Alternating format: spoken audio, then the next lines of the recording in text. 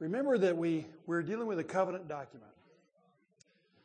Moses is right at the Jordan River. The people of Israel are getting ready to go into the promised land. And he's telling them how they can both take the land and keep the land. And so he drafts a document in the form of a covenant, just like a second millennium secular covenant would be. And he uses the same form. Suzerain king telling the vassal kings how this relationship is going to go. First thing that he tells them is the prologue, historical prologue. This is who the parties are. And so he recites what they've done and what God has done, reminding them that they are unreliable because of historical episodes and that God is reliable. And then beginning with chapter 4, verse 44, all the way through the end of 26, he gives them what's known as the stipulations of the covenant. These are the arrangements by which we're going to live. These are the commandments. And we're right in the middle of that. Now, the first part of that, chapter 4:44 through the end of 11, are what we call the general stipulations. Fear God, obey God, love God, etc. And now with chapter 12, we began the specific stipulations going all the way through 26. When we get to 27, we'll have the sanctions. Here's what difference it makes. You'll be blessed if you obey. You'll be cursed if you disobey. And then we'll see the final closing witness documents and so on. But now we're in the specific stipulations. Now what's interesting in these specific stipulations is that Moses goes through roughly in the order of the Ten Commandments. Chapters 12 and 13 generally have to do with commandments 1 through 3. Chapters 14, 15, and 16 have generally to do with the fourth commandment, keeping the Sabbath. And that's where we are now. And on it goes through the rest of the specific stipulations. So what we're dealing with now are specific stipulations that are tied to the fourth commandment, which you remember is keep the Sabbath holy, which is an incredibly important commandment even in our own day.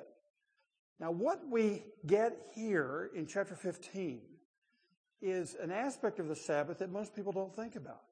Usually, we think about the Sabbath, understandably, as primarily the rest that we receive, physical rest and spiritual rest before the Lord. We're supposed to learn how to seek that and find it. You remember that the Sabbath also has to do with the land. The land receives its Sabbaths. Every seventh year, the land is to be rested. It's a holy land. But what we often don't think of is that the Sabbath is also a principle of rest for the poor. That even when the land gets its rest, the Sabbath are gleaning on that year of rest on the land.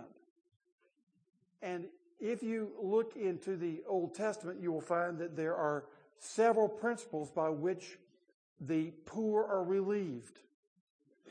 You remember that the landowners were told not to glean, this is in another part of the scriptures, told not to glean the outer regions of their fields. Why? So the poor can glean it. They were told not to glean all the grapes off their vines. Why? So the poor could come and glean it. We were told that not only is there to be a Sabbath every week and then a Sabbath year every 7 years for the land, but every 50 years there's to be called what is known as the Jubilee, when all the land returns to its original assigned tribal owners, so that all ownership is temporary.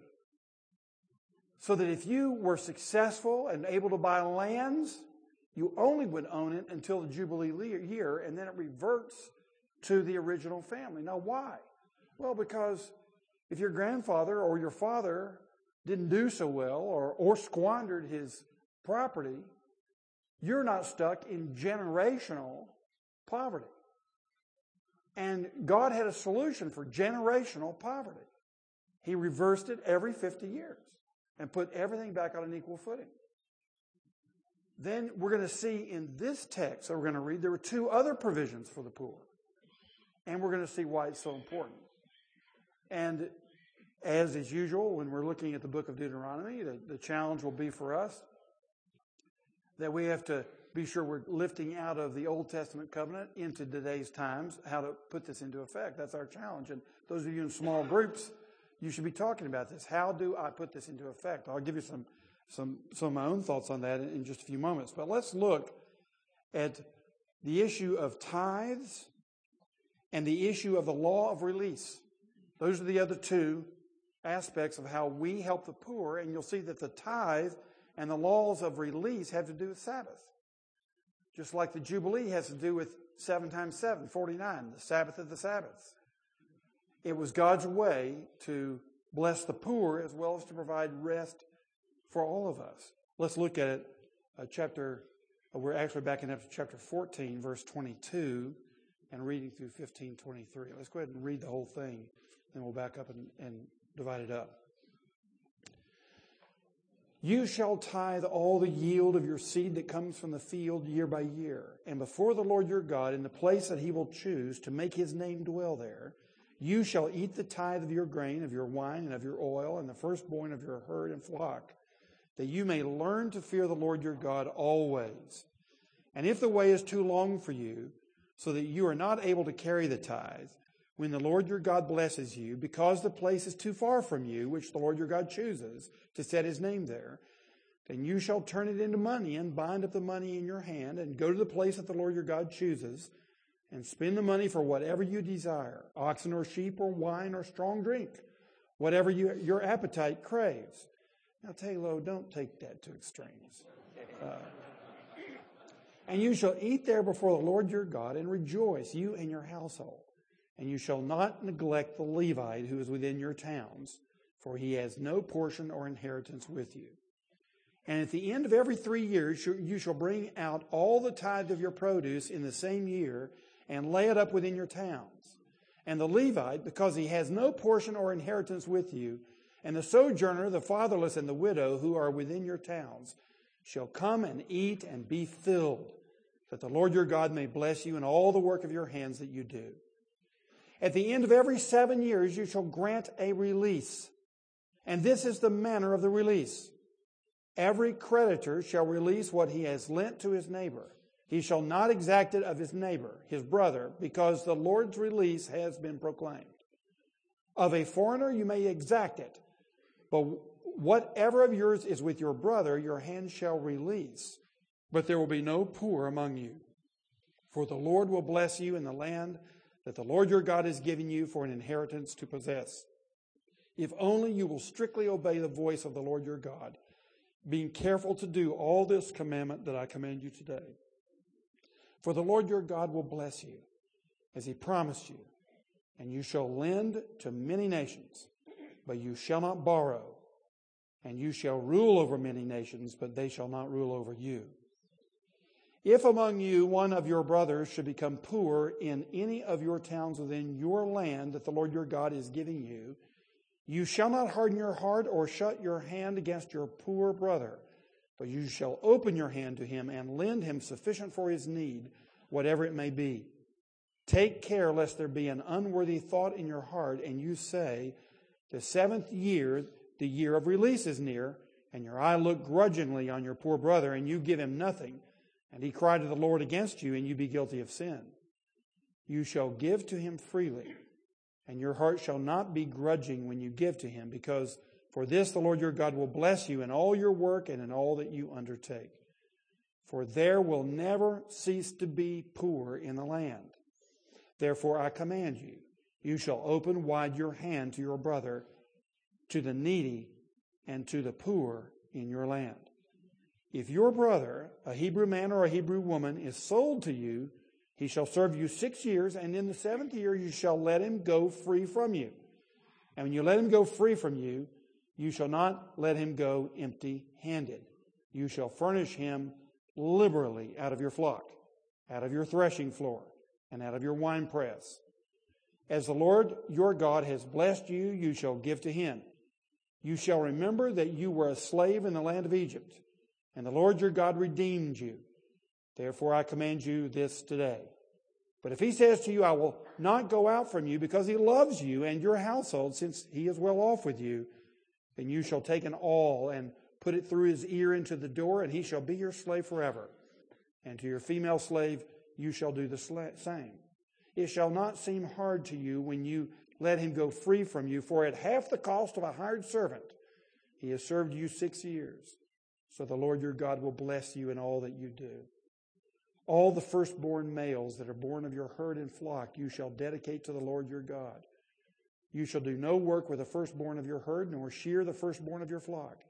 You shall eat it, you and your household, before the Lord your God, year by year at the place that the Lord will choose.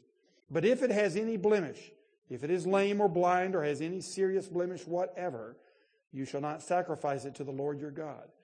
You shall eat it within your towns. The unclean and clean alike may eat it as though it were a gazelle or a deer. Only you shall not eat its blood. You shall pour it out on the ground like water. Amen. Gentlemen, the reason this is so important for us is obviously the glory of God is involved in the way that we spend our money, the way that we make our sacrifices, and the way that we think about the poor. And when we look at our world today, there is an enormous need. We often forget that we live in a little bubble. We live in a little isolated culture that is very, very wealthy. And for those of you who live in neighborhoods of choice in Memphis, it's even choicier.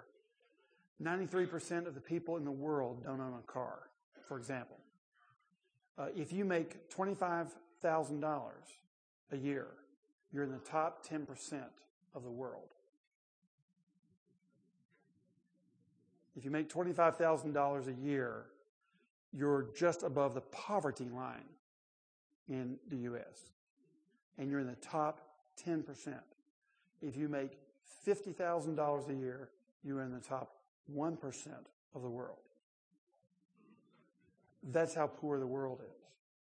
And we have all sorts of problems that rarely cross our radar screen. We have 2 million children this year. That would be twice the size of Memphis and its suburbs. 2 million children, mostly girls, who will be traded in sex traffic this year. We have more slaves in the world than we've ever had in all periods of history combined. And many of them are sex slaves. Women work about 2/3 of the labor hours in the world. And they get paid less than 10% of the wages. And they own less than 1% of the property around the world. One of the key factors that I notice everywhere I go around the world where the gospel has not had impact is that the women are undoubtedly oppressed. There are about 10 million refugees that are refugees in foreign countries. There are about 24 million refugees that are refugees in their own country. So we have 33 million refugees. Darfur, Africa, is just one of them. The gap between the rich and the poor has been growing over the past 200 years. Not only do we have a poor world, but as the world has gotten richer, the gap between the rich and the poor has actually increased. Back in 1820, if you took the richest nations and compared them to the poorest nations of the world, there would be a factor of only 4-1. By the time you get to 1913, it's 11-1. By the time you get to 1950, it's 35-1. And in this past decade, it's gone to 75-1. There are many countries in the world where the gap between rich and poor is actually, over the past 10 years, been narrowing slightly. It's still a huge gap, but it's narrowing. There are some countries where that is not true. The worst country of gap between rich and poor would be China. Second is the U.S. Our gap continues to grow in the U.S. as we've had all the prosperity of the last 30 years. The actual condition of the poor has not changed. Actually, it's worsened slightly with all the extra cash that's been, well, until the big crisis of just a couple of years ago. So the condition of the poor in constant dollars in America has actually gone down while our condition has gone up. These are enormous problems, especially when you consider the joblessness. In our city right here, we have a national joblessness rate of just under 10%. If you go down Memphis proper, among men 18 to 35, you're looking at somewhere north of 30% unemployment. We all know what young men do when they're unemployed. They do all kinds of things. And there's generational poverty that's embedded deeply into these families. And unless you've experienced poverty, unless you've tasted something of the disease of hopelessness, it's very difficult to understand what the solutions are.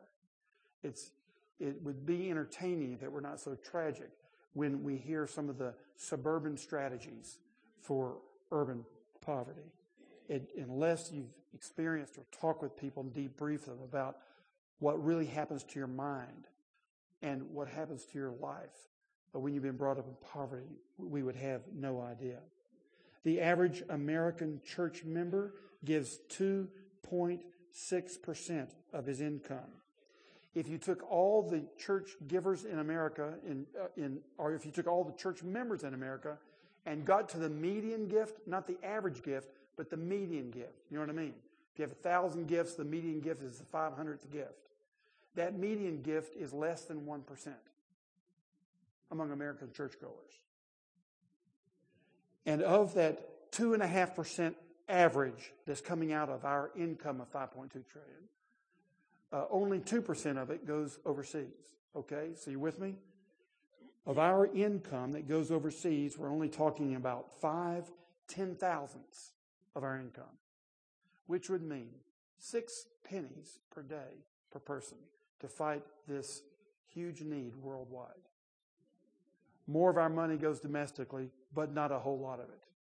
If only 2.5% of the income of church-going people, and our giving is slightly ahead of non-church-going people, there is a disease of stinginess in our country. And it's getting worse. We were not so bad during the Depression. We gave 3.3% during the Depression. And for those who make more money, it gets worse, not better. Well, let's look at our text and see why this is such a problem. And let me just say, as far as Memphis is concerned, those of you who have put an economic model to all of this, you would say that one of the things that has to happen in Memphis, because the disparity of income is so racially divided, where the African Americans seem to be making half per capita than the whites are making. And their capital assets seem to be similarly inequitable. That one of the things that has to happen, I hear you say as we talk about economic development, is that there have to be new African American owned businesses. Do you know how many businesses or what percentage of the equity of businesses is owned by African Americans who are over half of the city population? 1%. Less than 1%. So there's a huge job to be done. And we all know that the American economy is actually built on small businesses. In fact, of the people who are very wealthy, an enormous percentage of them are almost half of them are entrepreneurs. And so we know that that's how wealth gets generated. And the privileges of wealth, the training of wealth, the encouragement of wealth is generational. And if you think that you just woke up one morning and you thought about being an entrepreneur, or you thought of these great ideas about how to make money, and had nothing to do with your parents or your grandparents, you are living in a cocoon. Some people grew up and their parents never talked to them about a bank account. Never talked to them about interest rates.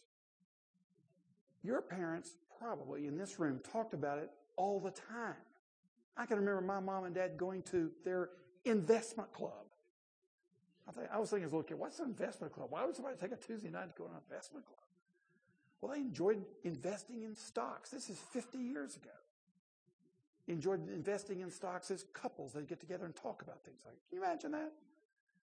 That's so foreign to anything that most of the people west of here have ever experienced. Their parents never had a business mentality, never talked about it.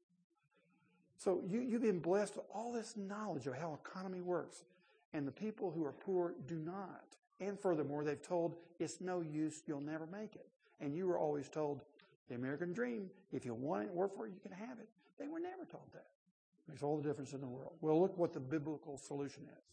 It's a long way from the solution we're applying. I'll tell you that. First of all, verses 22 through 29, you got to let go of stuff. Let go of God's tithes. Let go of it. It doesn't belong to you. It's God's tithes. That's the reason that often the liturgists will say, now let us give God's tithes and our offerings. If you want to say you're giving your offerings, well, fine. Okay, you own your offerings. You don't even own your tithes. You just give it up. You just release it. Let go of it. It doesn't belong to you. That's the nature of a tithe. It belongs to the tenant. It belongs to the owner. You're the tenant on the land. He owns the land. Now, you down here in Mississippi, I think you charge a third. If somebody lives on your land, farms it, you get a third of the proceeds. And that's what God is doing. He's not charging you a third. He only charges you a tenth. And it's a continual reminder that you belong to Him. It's not your property. Your body's not even your own. And you give it up. That's the reason that Malachi says, you're robbing God. Robbing God, they said? How can I be robbing God? You crazy? What do you mean I'm robbing God? He says you're withholding the tithes. That's theft. So if you are holding on, and some of you will say, well, is this really a New Testament principle? Well, you can look at Matthew 23:23. Jesus says, you Pharisees, you tithe your garden herbs. You're so scrupulous. Nothing wrong with that. But here's what's wrong with it. You're very scrupulous about that, but you're not so scrupulous about social justice. Mercy, love, faithfulness, justice. He says, why don't you tend to the latter without neglecting the former?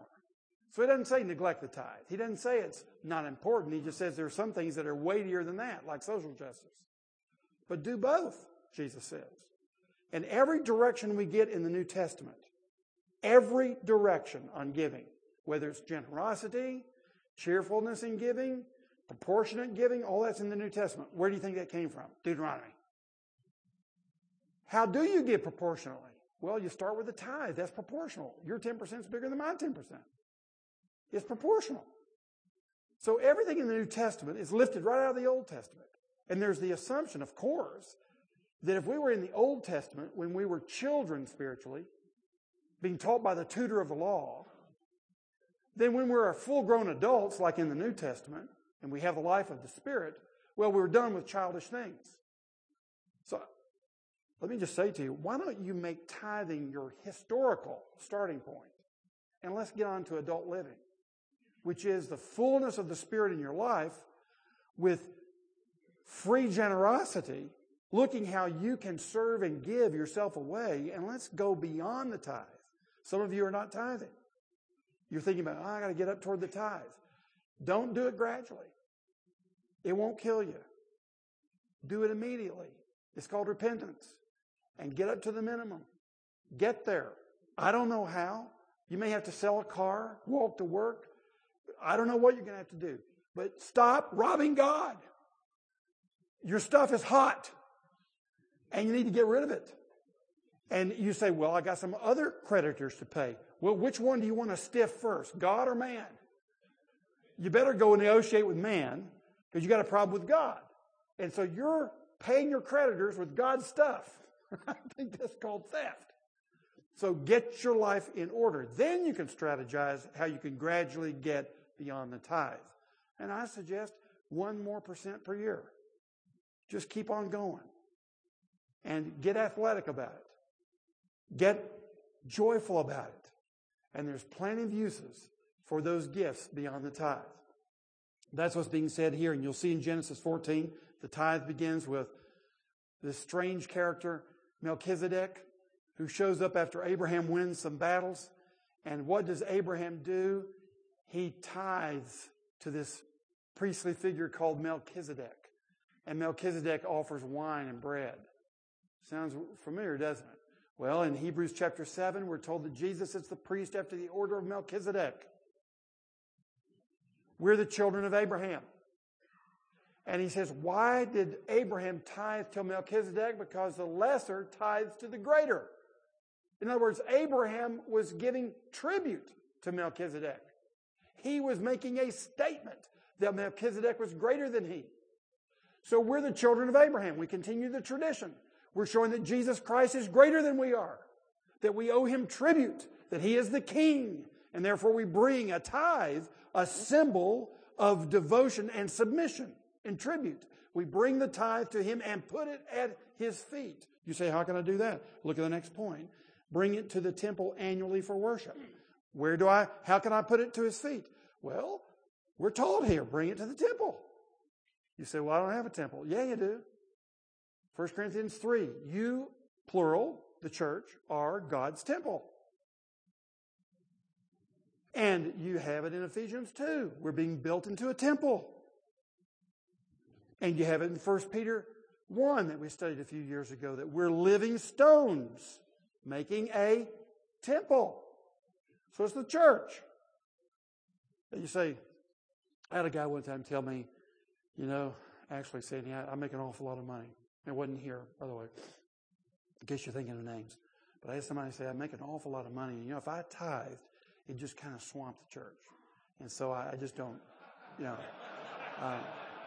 so I just don't give to the church. And I said, that's understandable. I said, here, let me pray for you.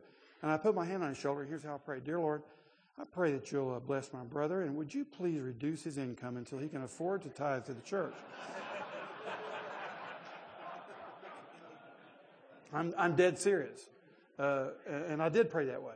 And I pray that way for you, that he'll reduce your income until you can afford to tithe to God's temple. You bring it into the storehouse at Malachi, were the side rooms of the temple. And why do we bring it to the temple? Well, because the church is the body of Christ. At the head of that body is whom? Jesus Christ. That's how you get it at his feet. That's how you bring it to Melchizedek. You bring it to his feet. And his feet are the church. Now, some of you will say, what about the parachurch? Well, let me say, there are a lot of churches represented here. There are a lot of extraordinarily useful parachurch organizations. They need partners. They need friends. They need prayers. And they need money. Let's get it to them. They're doing some good work. So you go to your church, I'll go to mine, and let's support these agencies with tithe money, a portion of the tithe. How much of the money in our churches is even getting outside the door? How much of us are actually looking outside beyond as a whole group, a family, taking our family estate, the church budget, and moving it toward those who are poor in this community? That's number one.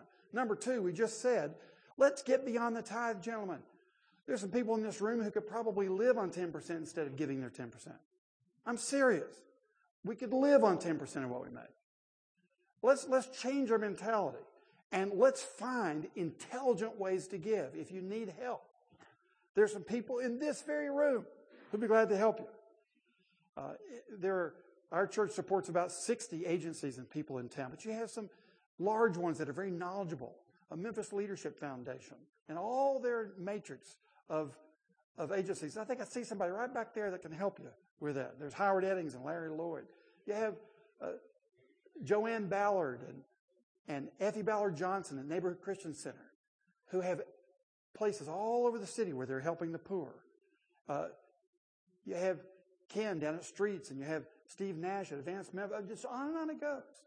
And you can just call our Eddie Foster. He's our director of mission to Memphis on our staff. You can email him. I think it's eddie.foster@2pc.org. And get whatever information you need. You need to get connected. Get your church connected. Get yourself connected. Get your family connected with opportunities to serve the poor in this city. And there are some great opportunities in this city to do so. Bring it into the temple annually for worship. And there, notice what they did with it. First of all, they feasted. They made themselves really happy. They ate their tithe. Now, scholars say there's no way they ate the whole tithe. 10% of their proceeds from their fields, no way they could eat that in a week of a festival. But they ate some of it. And some of our churches say, well, we can't spend money on ourselves. Oh, yes, you can. Your worship services are feasts, and they cost money. Do it. It's important. Your fellowship dinners, they may cost money. Maybe they're subsidizing your church. Fine. There's your precedent. And notice that when you gather, you fear the Lord. You do this that you may learn to fear the Lord your God always. So bring the tithe in, celebrate, worship, above all things.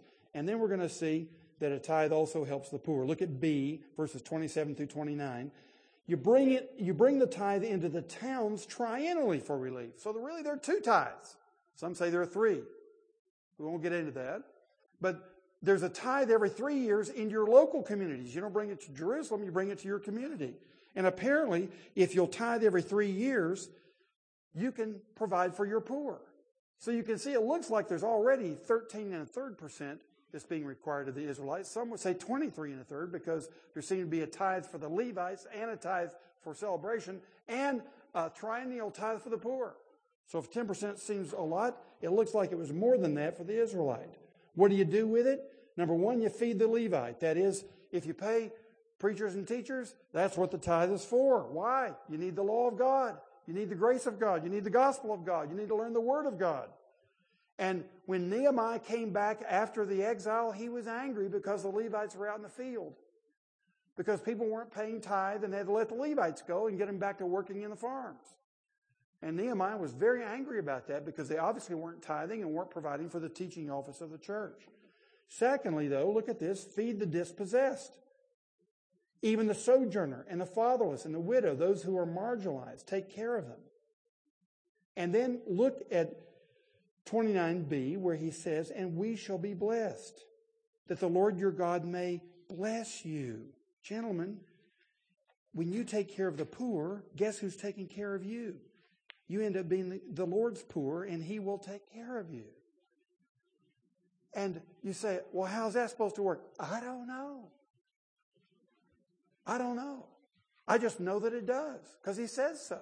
I will bless you. Well, guess what you do what happens if you don't take care of the poor? It'll be the opposite. Just as he warns in 27 and 28, chapters 27 and 28, I will curse you. And nations that don't take care of the poor, communities that don't take care of the poor, are cursed. God really cares about these people. And you see, Jesus did when he came to the earth. Well, let's look at the second basic principle. When you pick up with chapter 15, let go of God's sabbatical gifts for the poor. You let go of the tithe, also let go of the sabbatical gifts. And what are those gifts? You release loans. You forgive loans. This word release, shemitah, let me spell that for you in an English transliteration. S-H-E-M, Mary, I-T-T-A. Shemitah. That's called release. And there are several things we release. First of all, we release loans. Every creditor shall release what he has lent to his neighbor. If you look at the world strategy, obviously one of the things that needs to be done is a strategic canceling of debts. Anybody who's working in world economy with the third world knows this is true, and they teach it consistently. That some of the poor in this world are so poor, they have such a burden of debt, everything they make just goes back to pay interest. It's this vicious cycle. They can never get out of it. And if the first world wants to rejuvenate the third world and enable them to be self-sustaining and self-sufficient and participate in the world economy, there's got to be a cancellation of debts. Well, gentlemen, I want to say the same thing has to happen here. We have bankruptcy laws, and that's the purpose of them. Cancel debts and let the poor person get a new start and get the engine going again. And we need to use the bankruptcy principle around the world. It's there for a reason. It's not only merciful, it's just. And it's smart. It's wise. It's a way to help the economy. But we as individuals need to be willing to let some things go as well and forgive loans. The loans toward the poor. And every 7th year, they were to be forgiven. And Moses says here, if the poor needs a loan from you in the 6th year, don't you dare say, oh, Sabbath year is next year, I better not loan, because it'll all be canceled next year. No, you give to your brother. And what's interesting in this whole text, if you look at verses 7 through 11, you'll find the word your or you about 31 times. And basically, this is what Moses is saying. These are not the poor and the needy. These are your poor and your needy. In other words, Moses is saying here, poor belong to us. They are part of our communal family. And you don't just call them the poor, the needy, those people. No, they're our people. That's the point that's being made here. Now I know we're dealing with the church here. The church and the nation are coterminous. These are God's people. So you'd say, well, that just applies to the church. Well, okay, if you want to start there, that's fine. The church is not just people who go to your church. There are people of faith throughout this city. Many of them are poor. Okay? What's your strategy? If you're concerned about the church, what's your strategy to help the church? And some of the poor that are being helped by the names I just gave and 60 other agencies I could give, a lot of those are church people that are poor. They're our poor. And we're to be making loans to help them get business started. We're to be helping them learn how to start businesses. We're to be helping them learn how to work. And we're to give our money. And when they can't pay it back, we're to cancel the loan. That's what's being taught here, it seems to me, in economic justice. That's how you deal with the poor. Now notice what the reason for that. Number one, the Lord's name will be honored. The Lord has proclaimed a release. Now in the Near East, kings would often proclaim a release of loans when they were coronated. But there's no precedent in ancient Near Eastern history of any king having a regular cancellation of loans. But our king does. He's king of the Holy Land. And he says every 7 years we're going to celebrate. And people are going to be set free from their financial burdens. And he says poverty will be eliminated. Verse 4, there will be no poor among you. Now, have you noticed in Acts chapter 4, when the Holy Spirit came in fullness, and we were living together as God's people, what is said about us? There were no poor among us. Right out of Deuteronomy. What the church intended to do from its very inception was to be the real Israel and to have economic justice among us and to have distribution among us so that everybody had a sufficient lifestyle, to have a minimum wage that was not just legal, but that provided families income so that they could actually live on it. And if in your business you're paying the national minimum wage, I'd like for you to think again. I'd like for you to look at the numbers that are provided for us that will provide the household, for the household of the person working for you, food on the table, roof over the head, transportation to work, schooling for their children, clothes for their children, etc. And that will be a different number than the minimum wage. I'd like to challenge you to get beyond the minimum wage, to get to a minimum for someone at least to hit the poverty line and figure out what that is. I know you'll lose some money over it, but you won't lose any more sleep. And that's a whole lot better. This is what's being said to us. Poverty will be eliminated. This is the ideal. We'll come back to it in a minute. He says God's people will prosper. He says, for the Lord your God will bless you. So you think that you can outgive God? You think that you can help the poor more than God can help you? Think again. Don't think that you'll lose on this. Secondly, after forgiving loans, look, you make loans. If among you one of your brothers should become poor, here's what you shall do. You shall not harden your heart, shut your hand, or close your eyes. Look at that. Heart, hand, eyes. They all clamp down on their money. And you shall not clamp down with your heart or your hand or your eyes on the poor.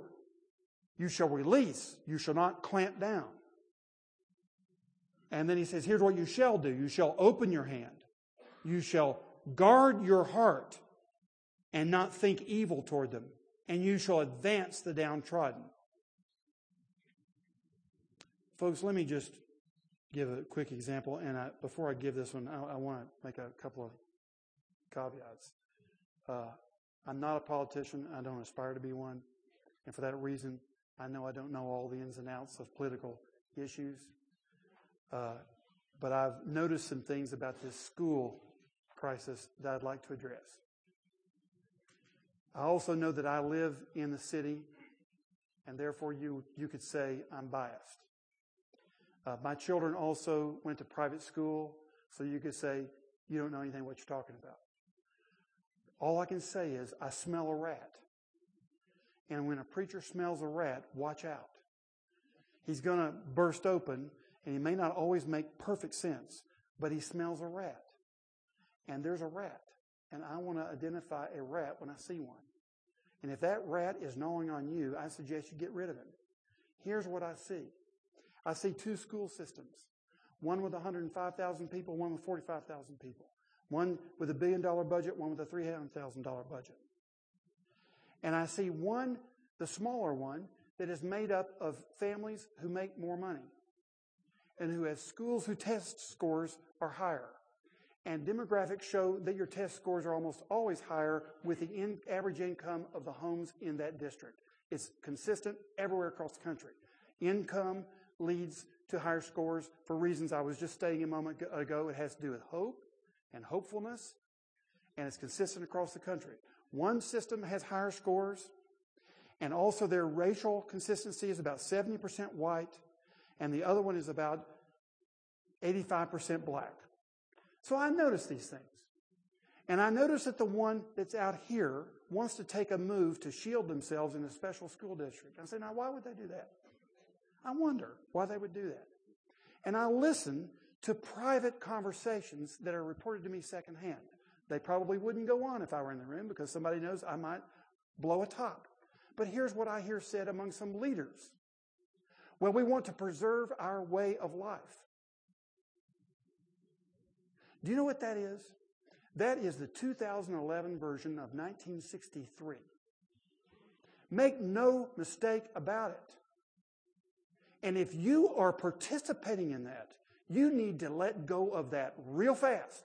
And if you have any influence on this, you need to address this at the risk of your own popularity real fast. Let me tell you what the heart of a Christian suburbanite in Memphis would be. Can I just begin to describe? I don't know the whole thing. I've only got my own heart. But can I just give you a little bit of the piece of what I think a Christian heart would do in looking at this city when an opportunity like this arises? Can we help you in some way? Is there something that we can mobilize our people to do? Now, our parents, they all voluntarily pay for their football uniforms. And some of them coach our junior high teams. You have to hire coaches, don't you? Why? Well, because you don't have any fathers around. And instead of casting stones about the difference, oh, well, we don't pay and you do and it'll cost us more, would you do a little demographic research? Can we help you? Maybe some of our parents can come coach your teams. Maybe some of our teams would love to raise some money with a special drive and buy your kids some uniforms. Gentlemen, that's a Christian attitude.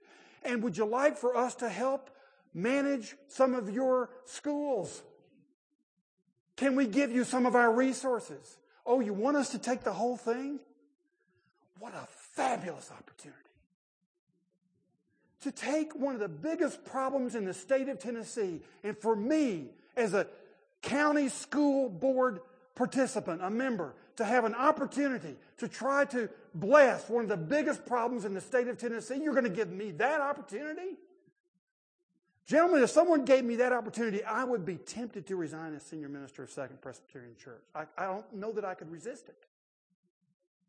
And yet, what do I hear from people who go to churches out here? Some of you are in those churches. Gentlemen, please, I plead with you. We are making, and I say we, because I live in a neighborhood of choice. And that's the we I mean. The we of people who live in neighborhoods of choice, whose kids go to good schools. We are totally blowing it. This is every bit as bad as 1963. When white churches wouldn't let black people in their churches. This is every bit as bad as that. It's just more subtle. Something has to be done. And it needs to be done right now. And Dr. King said, there is such a thing as too late. And let's not let it be too late. We've got about 5 or 6 weeks to work on this thing. Now, I don't know whether the city should surrender or not. It seems to me that maybe they should, prompted by the act taken by the county school board. And everybody's in a mess. There's not sufficient time to make a plan. Why? Because the county threatened to seal themselves off and build a wall 50 feet high. So I realize I don't know what the proper answer is to get this thing done right, but somebody needs to encourage some people to talk behind the scenes and start loving instead of hating.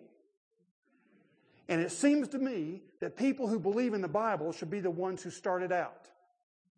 No matter what your business partner thinks about you, and no matter what your customers think about you, no matter what your daddy thinks about you, let's reverse the curse, gentlemen. And let's trust God to bless our city. So thank you. I appreciate the encouragement. I listened to this debate last night, and like I said, I don't know much, but I know 50 minutes worth of debate. That's what I know. I just wanted to cry, to be honest with you. I thought, how could we not only be in a financial mess and an educational mess, how could we be in such a moral mess after 50 years of learning? How could we observe what we've observed in our country and in our city and pull this stunt again? What has happened to us?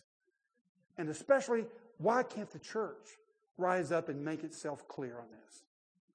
So, if I've obliterated some nice political principles, or please go ahead and send me an email. I want to know. I'm challenging you because I really do want to know. And if you send me an email and you're off base, expect a pushback. Strong memo is going to follow this talk today. That kind of thing. But if you've got something that I'm missing, I really want to know it. But I'd say here, just like he says, don't harden your heart. Your hand is going to follow your heart. And if you think you have some way of life that is not supposed to be shared, I think you're suffering the disease of not reading Bible very much, or not having your heart open to the meaning of the Bible. He says, you shall not harden your heart, and you shall open your hand.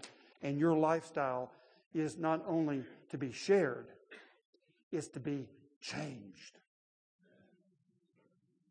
And you don't control who comes into this city, and you don't control who comes into your neighborhood. If you try to control that, who do you think you are? You're God. God controls who comes into your city and who comes into your neighborhood. And here's your job. Treat them lovingly as a neighbor. They're your people. As soon as they move into your neighborhood, those are your people. There's your way of life. Right there. They're in your neighborhood. That's your way of life. Get on with your life. Don't try to create some racist form of life, and protect it, for heaven's sakes. Okay. Notice what he says here, even about those who would commit themselves to slavery because they have no way to eat. And there was a provision for that. And you'd have to notice, isn't it amazing that this provision for slavery 3,500 years ago was so merciful, and the provisions for slavery we had in this country were so cruel, so monstrous. You take a relatively primitive society, and you have this provision for people to fall back into slavery for a season. And they only remain slaves if they want to. You notice that? You want to be a slave. You love your master and his family. You want to be part of them. Put your ear right here, and we'll put it all in it, and that'll seal it for us. That's our symbol that you're part of us, and you're in our household. And then there are rules for how to treat your slaves. Now, I know that may sound outrageous to us, but in the culture 3,500 years ago, that was radically transforming and liberating. And look what Christians did here just a few centuries ago. We could say even a few decades ago. And you have a great Presbyterian theologian, a great one whose writings I appreciate in the 19th century, but who wrote something like this in New York Herald back in 1850. He says, those who support the abolition of slavery are atheists, socialists, communists, and red Republicans. If we put all races, sexes, and colors upon a footing of equality, the devil and his angels will be jubilant. James Henry Thornwell. I'm embarrassed to say. People who are very good theologians, even read their Bibles, can just distort justice. God wants justice. We not only liberate them, we elevate them, and we celebrate their liberty. Now, lastly, let go of God's sacrificial offerings. So you have tithes, you have loans, you have offerings. All the firstborn males that are born of your herd and flock you shall dedicate to the Lord your God. No compromise. No, you shall do no work with these, nor shear the firstborn. Give them to the Lord. No blemish. If it has any blemish, you shall not sacrifice it to the Lord your God. So you give your best offerings to the Lord for the sake of the poor. Now, gentlemen, let me close with this. We've got 2 minutes. What do you do with all this? Well, I've already suggested that all of us need to get properly informed and connected to the ministry to the poor. John Perkins, whom some of you know, who's written and spoken on this broadly, he says there are 3 R's: relocation, redistribution, racial reconciliation. Relocation, redistribution, reconciliation. If we're really going to make a difference, we're going to do what Nehemiah did when he came and saw the people abandon the city because it was broken down and they were all out there in the suburbs. And he made some of them move to the city, and there were volunteers who moved to the city. Let me tell you what's going to happen in Memphis when this text gets a hold of the heart of the church. We're going to have an army of people who relocate in the city with all of its problems to bless every one of our neighborhoods. Relocation. There's going to be redistribution. We're going to realize this is not just the charity or generosity of your heart. It's actually justice to give to the poor and provide for them a lifestyle that enables them to eat and to have jobs and to have a roof over their heads and to have peace in their homes and to have police protection and all the rest. And we're going to adopt every neighborhood, and we're going to insist that every one of them have peace. And peace in the Old Testament means all of these things, including a good education. We're going to adopt the city, and we're going to move resources into it as we need to. Just as Nehemiah said, some of y'all just need to move to the city, and they volunteered to go, even with all this danger and its brokenness. And that's exactly what the church is going to do when this text gets a hold of our hearts. We're going to relocate. We're going to get a redistribution of who runs businesses, who owns businesses, who's making money off of businesses. Because we're going to realize that's God's economy. And then we're going to have racial reconciliation going on at the same time. And we're going to be actively involved in it. And we're going to watch our motives and our statements and our actions very carefully to see how much of it is based upon historic, racist attitudes. And what's going on there right now in our city is a resurgence of historic, racist attitudes. And God's people are going to denounce that in their behavior, their words, and in their hearts. So this is the way you take the release. You let go of stuff that is self-centered, that is based on your flesh, protecting your own butt, and you start looking out for other people. That's the release. And that's going to cost you money. But let me tell you what's going to happen about money. God's going to give you all you need. I'll give you what's sufficient for the day. Don't worry. I'm going to take care of you. You're my people. You take care of the poor. You'll notice it says in verse 11, the poor will always be with you. In verse 4, it says you will have no poor. What's the meaning of that? Ideally, you're going to work toward having no poor. Really, because of sin, you're always going to have the poor, so you're always going to do this until you see Jesus. When you see the new king, and he's giving us the new heavens and the new earth, verse 4 will be true. There will be no poor among us.